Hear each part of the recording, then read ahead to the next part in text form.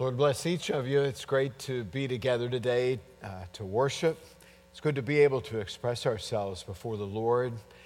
Before we get underway here with sermon, I do want to report that our window is coming. But I did talk with a lady this week. We look for that next month for sure. I made her promise. I don't generally have people do that, but I lift that up only to say that we have been treated to some beautiful scenes, and today is not an exception. The clouds kind of moving through and by, and the sun coming up.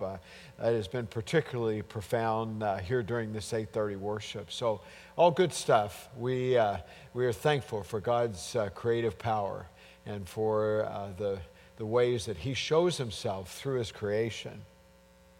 Almost every week, I have some reason to head downstairs to the basement of the church, that area literally right below the sanctuary. And when I do, I notice notes that are on the whiteboards down there. They're almost always have to do with the Bible. There's no doubt that those who are studying the Bible, whether on Sunday mornings or during the week, are really digging in. And I'm proud and thankful for the work that you are doing. Your time with Scripture is well spent. And I know that you feel the very same way. It is good to make a regular practice of studying Scripture. It is one essential way of staying in love with God. We said the same last Wednesday during our men's small group. We asked ourselves, what are some of the things that we can do to stay in love with God? Bible study was one of those that was really right at the top of the list. We'd all do well to stay at it when it comes to reading the Bible. The psalmist all but says the same in Psalm 119. You might know Psalm 119 is the longest of the 150 Psalms.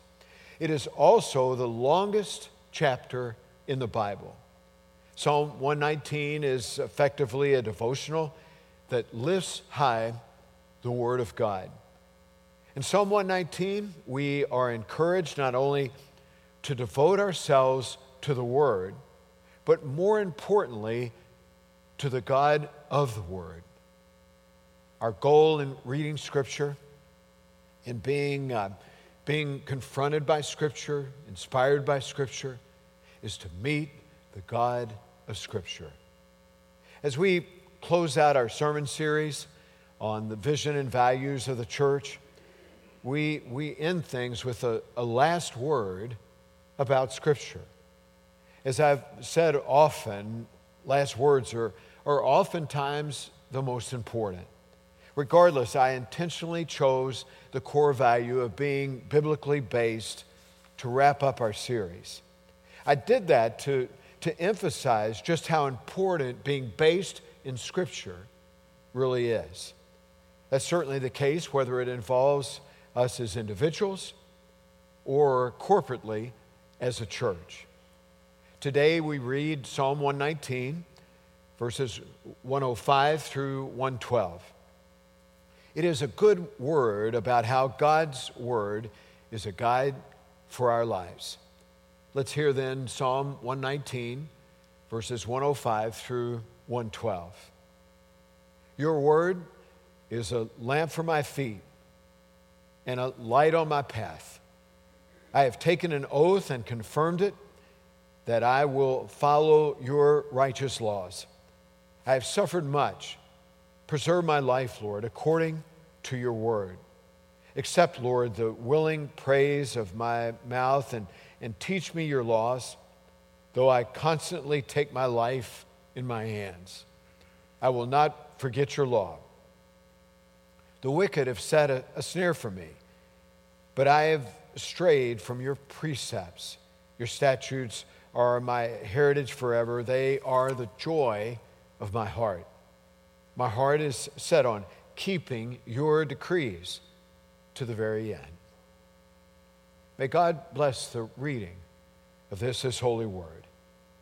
And may He bless us as we seek to now take our lives and apply them to this word. I've been using that response to the reading of God's word for quite some time now. It seems to sum up, at least for me, what we attempt to do in response during a time of preaching or sermon. Early on, I used to say, may God bless the reading of His holy word.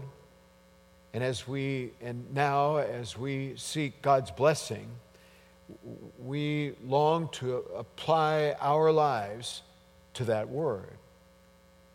I was checked by a dear friend after worship some years ago about that phrase, about us seeking to apply that word to our lives. And she said what we really should be doing is taking our lives and applying that to the word, not the opposite. And I saw her point. There is a difference between taking the word and applying it to our lives and taking our lives and applying it to the word. Some might view that as nothing more than a splitting of hairs. It is right to present ourselves before God's word. It's right to do that every time. It's important to let it speak into our lives. And of course, it is always important, in light of the word, to let God's word do with us what it will. In other words, to let God move to where we find ourselves transformed into the sort of people that God desires us to be. In a word, when we read Scripture, we need to let God transform us. So to explain that a bit more, we're getting a new neighbor in our little circle of homes just off North Buckeye. They're building a brand new home. This past week, they poured the footer for that new home. The first step for the foundation people was to build the forms where the concrete would go. The day the concrete was poured, it flowed within the bounds of those forms. Life that seeks to flow within the bounds of Scripture is always blessed and always benefits taking our lives and applying it to the Word of God. I believe this about Scripture. It is authoritative for life. It has certainly made a difference in my life, I can assure you.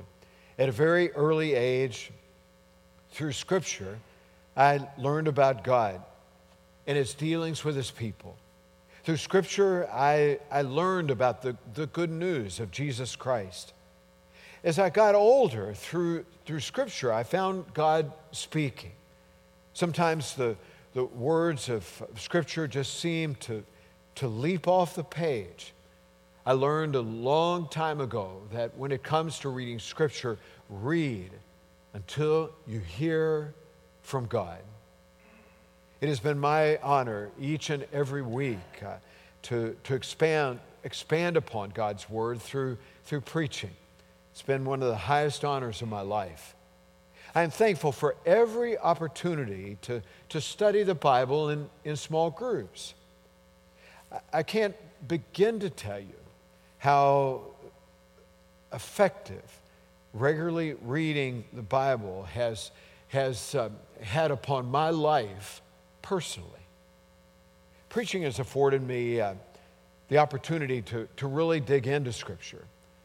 The more I learn, though, the more I reckon that I only have begun to scratch the surface. Now, I've got to tell you, seminary taught me a lot about Scripture, but it wasn't until I regularly began to teach Disciple Bible Study, and many of you have been a part of a Disciple Bible Study, that the whole of Scripture came into clear view from the very beginning to the very end. It was through disciple that really I began to have that grasp of the whole of Scripture.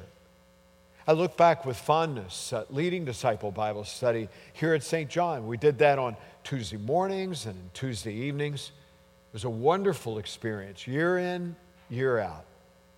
Years later, at another church, I helped lead an early Saturday morning men's Bible study that convened at the gosh awful hour of 6:30 in the morning.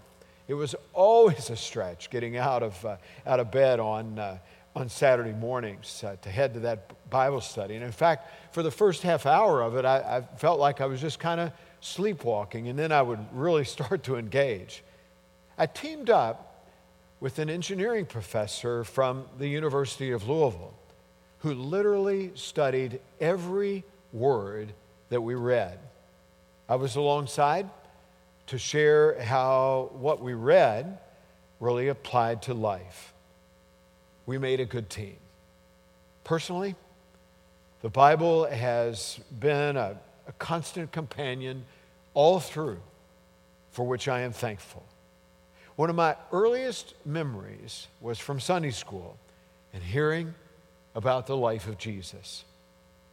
I've been formed by Scripture, inspired by Scripture, and challenged by Scripture. Regarding the church and the ministry of the church, I've come to realize that Scripture is a necessary foundation.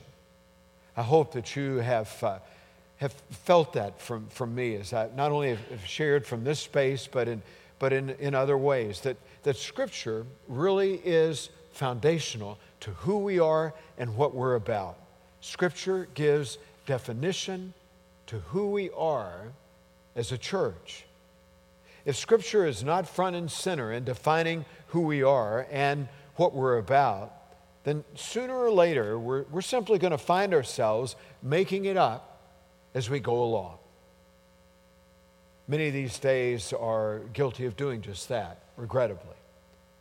Paul writes to his young protege Timothy about such things. He writes in 2 Timothy 3:16, all Scripture is God-breathed and is useful for teaching, rebuking, correcting, and training in righteousness.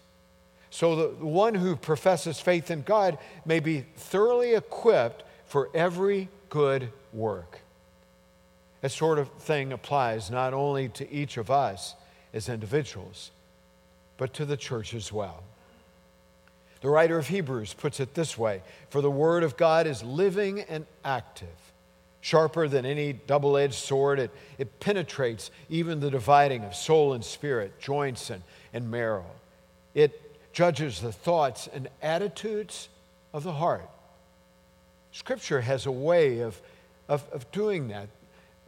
As we study, we know that Scripture hits to the very depth of who we are.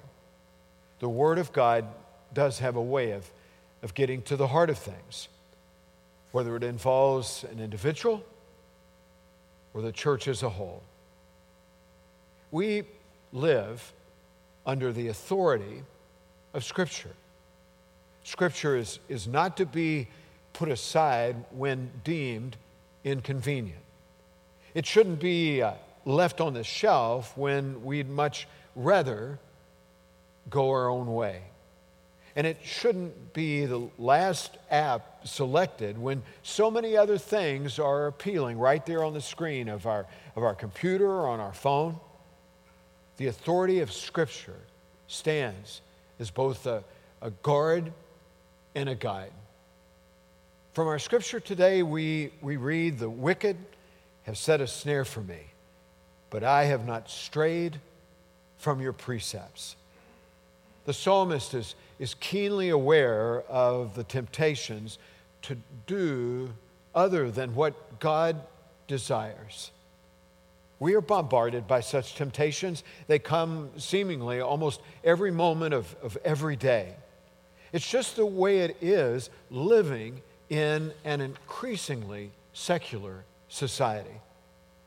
God's Word provides a sure anchor that will keep us from going too far afield. it points the way and keeps us on the straight and narrow. Scripture is that effective. God's Word provides the necessary strength to meet whatever challenges come our way. The Word of God has a way of speaking into our lives, saying the exact things that we need to hear in a given moment. My wife Cheryl is famous for writing down scriptures that have spoken to her. And she puts them on note cards and Post-its. And I've got to tell you, those things are spread all over the house. She reads them all the time.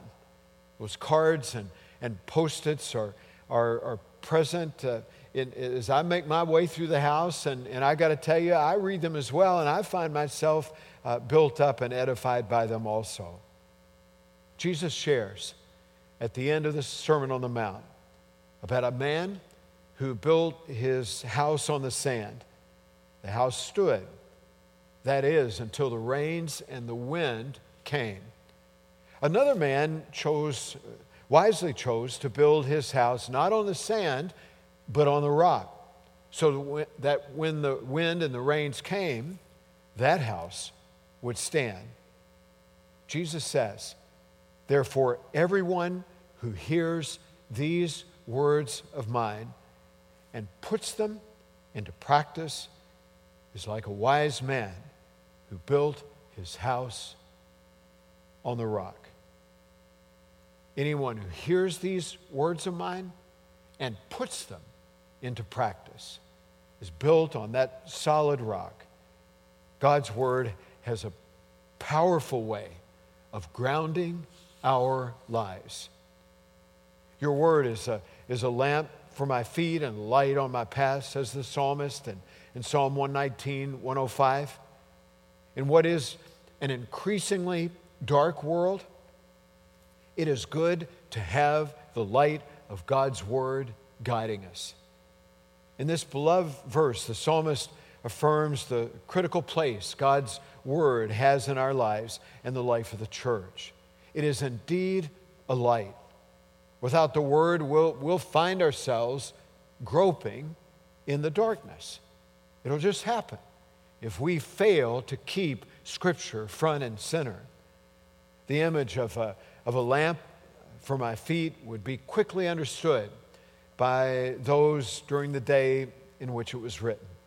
It was not uncommon to literally strap a light on the lower part of your leg or on one's foot so that the next step could be illuminated. It's good to know that Scripture guides our every step. The light on my path refers to a lantern that offered light a bit further than just the next step. It was held and would illuminate the path further down. Scripture has a way of setting direction for our lives. It not only informs our lives, but has a way of molding us into the sort of people that God wants us to be. We can all be thankful that the light God provides through Scripture never goes out and cannot be extinguished. As Methodists, we borrow from our founder, John Wesley, when it comes to such things. He talks about what has been termed the Wesleyan quadrilateral. Albert Outler, the great Methodist theologian, historian, coined that phrase. Wesley talked about the importance of Scripture, tradition, reason, and experience in making decisions about things theological, in those things informing our lives in the direction that they take. Scripture, tradition, reason, and experience. These four. They have great effect upon who we are and what we're about. While I affirm all four of those, it's very clear to me that one stands far and away above the others. And as you might guess, it would be Scripture. In fact, I have often likened the Wesleyan Quadrilateral, as it is called, to Secretariat's Run in the 1973 Belmont Stakes. If you remember, or if you've heard, Secretariat was first in that race, going away. It was one of the most thrilling horse races that I ever witnessed. Scripture is the Secretariat of the Wesleyan Quadrilateral. It stands first, going away. As Methodists, we also borrow from John Wesley when he says this: in essentials, unity; in non-essentials, liberty; in all things, clarity. We affirm that and seek to live into that. Again, in essentials, unity; in non-essentials, liberty; in all things, clarity. The rub comes, particularly these days, in deciding what the essentials are and who determines what those essentials really are. For me, that's where Scripture becomes so important. I am content, if not challenged, to live in the light of the whole of Scripture, even as challenging, and believe me, as challenging as that can be. I am glad that this Bible, and it's the Bible that I primarily use, has not been gathering dust. I am thankful that over time it has become sort of tattered and torn. And really it's held together not by baling twine, but by an awful lot of tape. I'm glad, though, that it's in a way sort of falling apart. Not its content, but certainly the integrity of this book, if you will. I praise God that He has spoken to me through Scripture. And I look forward with excitement to what He will say well into the future. God continues to speak. In fact, for me, just as with you, I could have read a passage 100 times and then go back to it, and God speaks in a different way, a way that informs my life in the present day. For that, I am thankful.